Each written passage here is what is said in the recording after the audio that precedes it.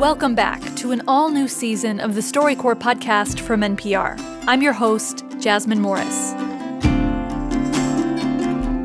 At this point, 500,000 people have recorded a StoryCorps interview to be preserved at the Library of Congress. And our archive includes people from all 50 states of all backgrounds and beliefs.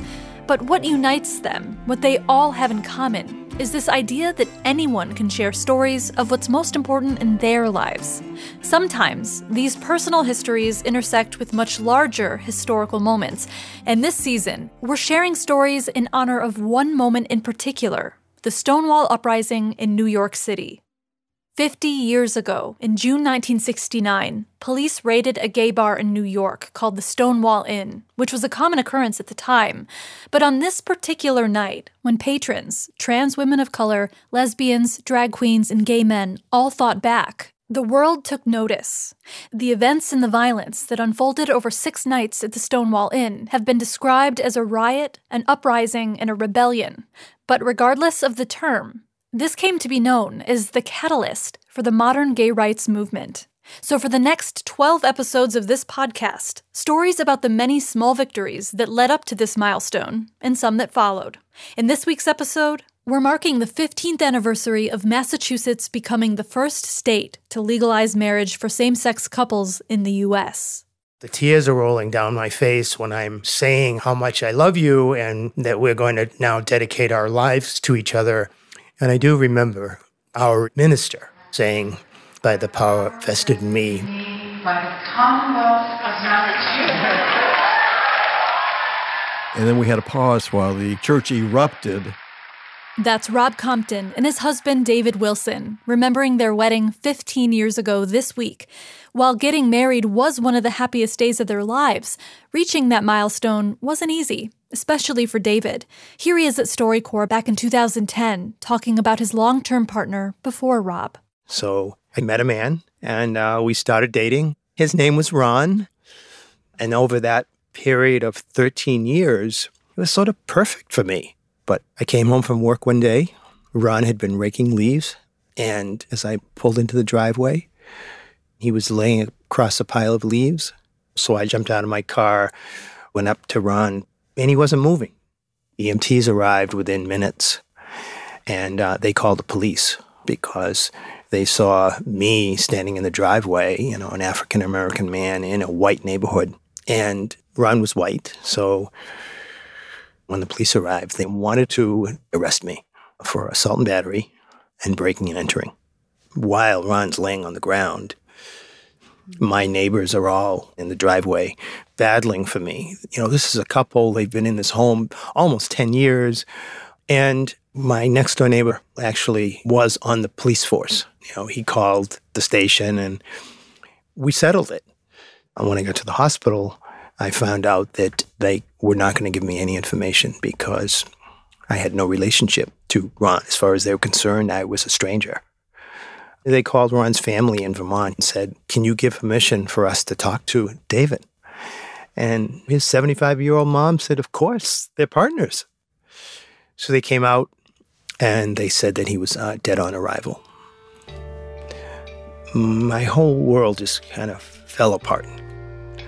I just really didn't know what to do. And I really was pretty broken.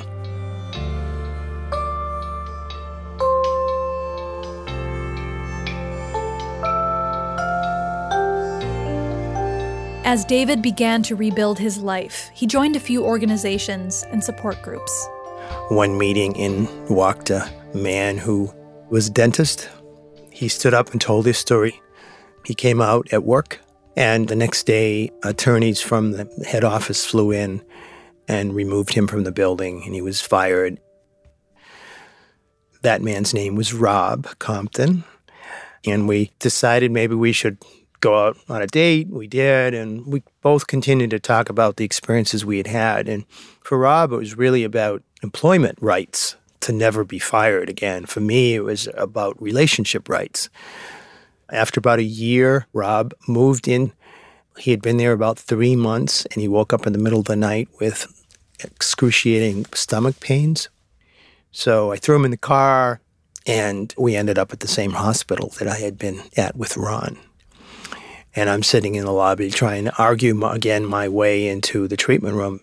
Turns out it was a kidney stone, so it wasn't serious. And so they treated him and they brought him out to the lobby, and he just looked at me and he said, "I know exactly what you've been trying to tell me for the past year." So together, we decided to work on rights for gay and lesbian people. At this point, David and Rob worked with the GLBTQ Advocates and Defenders, also known as GLAD, to be one of 7 couples taking on marriage equality. All of a sudden, I'm now a plaintiff in a major lawsuit against the state of Massachusetts. My mother had passed away at that point, but my dad was still alive, and he was 85 years old. So part of the decision to become a part of the case was to talk with my family. I had an ex-wife who remained my best friend. I had 3 adult children, and I had a partner. And they were fully supportive. My dad wasn't sure. All of a sudden, his only son is going to, become this prominent, out, gay, black man. So I talked with Dad about some of the issues. Obviously, he knew what had happened with Ron. A couple hours later, Dad said, "You're doing the right thing, and you've got my support." And as we moved through the case and get the decision, I drove to my dad's and I said, "Dad, we won." He was so excited, and he said, "Now, when are we going to have a wedding?" May 17th, 2004 was the first weddings. Dad said, "Well, you're going to City Hall and you're going to be part of all of this excitement. What about me?" I said, "Dad, I'm sending a limo to pick you up." My dad had never been in a limo. He got a new suit, came down, and limo took him down, and he was in the front row when we walked down the aisle. Both his arms were in the air. He was 89 at that point. And he didn't see it just for gay people. He saw it for, all people that had been discriminated against. And his whole life he had been discriminated against. So I think for Dad, it was just a victory that he could be a part of. He could not have been more proud. It was a great day.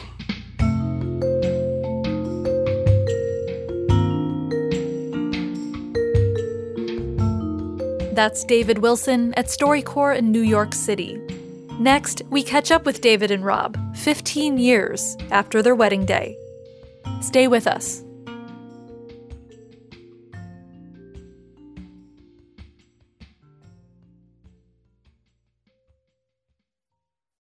Hi, this is Dave Isay, founder of StoryCorps. Support for this NPR podcast and the following message come from the all-new 3-row Subaru Ascent. There's room for 7 or 8 passengers and a choice of second-row captain's chairs or bench seating. The Ascent also features standard symmetrical all-wheel drive for added confidence in all-weather conditions. The Subaru Ascent. Love is now bigger than ever. Learn more at Subaru.com. 1965, a darkened street corner in Selma, Alabama, and a murder. A new podcast exposes the lies that kept this murder from being solved. And explores memory, myth, and accountability for a crime at the heart of the civil rights movement. From NPR, White Lies. Listen and subscribe now. Welcome back. With 15 years of marriage behind them, David and Rob came to StoryCorps to reflect on their very public wedding day. I just remember walking from City Hall. The entire plaza was just covered with news media. And we had to actually have police all around us to break through the crowd. And we didn't know until later that all those police officers had flak jackets on and they had snipers up on the roof trying to make sure nothing happened. And we had one death threat. But that day, Arlington Street Church was filled to the brim. Yeah, we included our family. So we had our 2 grandsons who were 4 and 2 that walked down the aisle ahead of us. And then we had the Gay Men's Chorus who lined the pulpit, and the tears are rolling down my face when I'm saying how much I love you and that we're going to now dedicate our lives to each other. And I do remember our minister saying, "By the power vested in me, by the Commonwealth of Massachusetts." And then we had a pause while the church erupted. People clapping and banging their feet. You couldn't hear anybody until everybody kind of calmed down. And then she said, I hereby pronounce you partners for life, legally married. and that's when we realized that day wasn't about us. This really was for thousands and thousands of people. I think for me, as we approach the 15th anniversary, I have no concerns now about introducing you as my husband, which right after we got married, we started carrying our marriage license everywhere we went, thinking we were going to need it. Here we are 15 years later, and I don't even know where it is.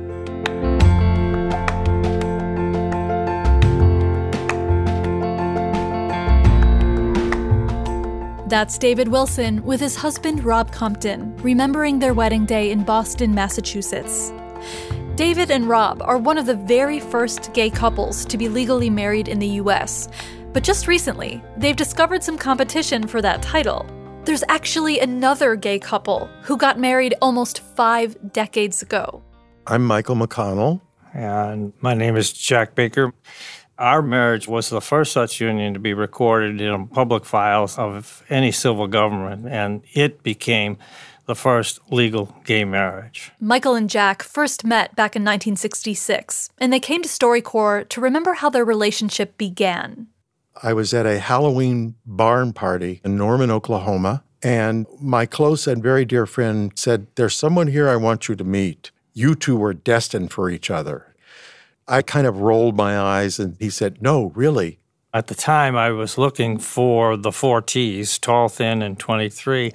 I was 24 and thought perhaps time had passed me by, but there was the 4 Ts standing right there in front of me, and so I was quite excited. And so we talked and chatted, and he was one of the few people that had a brain in his head, so I wanted to see more of him after that.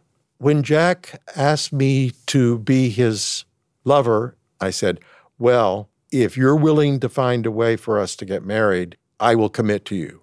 And so that's when I said, well, I'm going to have to find a way to go to law school. And that's where it all started. One of the things that Jack discovered in law school is that there are many ways to accomplish what you really want to do in the legal system. We thought, let's change Jack's name. Let's make it gender neutral. So we changed Jack's name to Pat Lynn McConnell. And after the usual waiting period, the license was issued.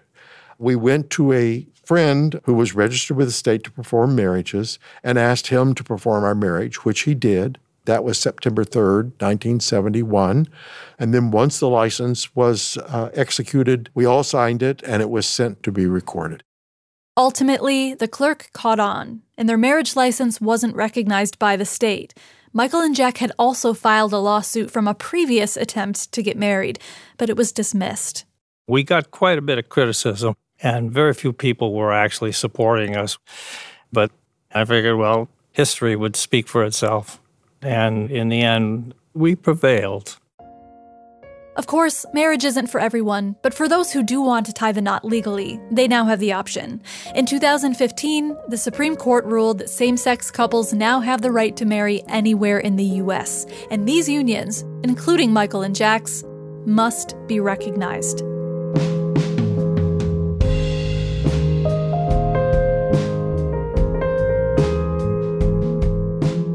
Also, we should note, Jack and Michael weren't the only ones creatively fighting for marriage equality in 1971.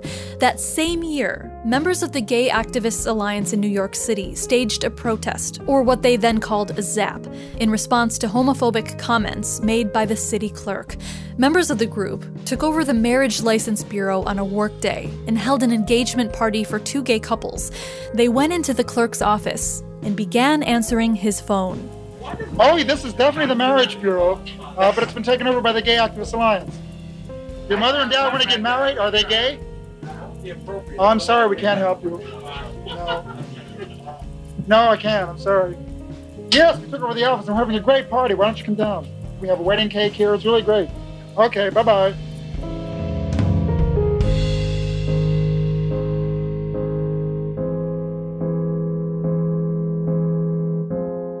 That's all for this episode of the StoryCorps podcast, but before we go, we need your help preserving the stories of LGBTQ elders so they're not lost to history. We're asking you, in honor of the 50th anniversary of the Stonewall Uprising, to pick up your mobile device and record these stories in your community using the StoryCorps app. And we might share some of these on future episodes. You can head over to storycorps.org/outloud to learn more. This episode was produced by Judd S.D. Kendall and me. Our engineer is Jarrett Floyd. Our fact-checker is Natsumi Ajisaka. Special thanks to StoryCorps facilitators Naomi Green and Jale Akavan. To see what music we used in this episode, go to storycorps.org, where you can also check out original artwork created for this season by artist Michael Keynes. Join us next week when we hear from veterans who fought to serve openly in the U.S. military. For the StoryCorps podcast, I'm Jasmine Morris. Thanks for listening.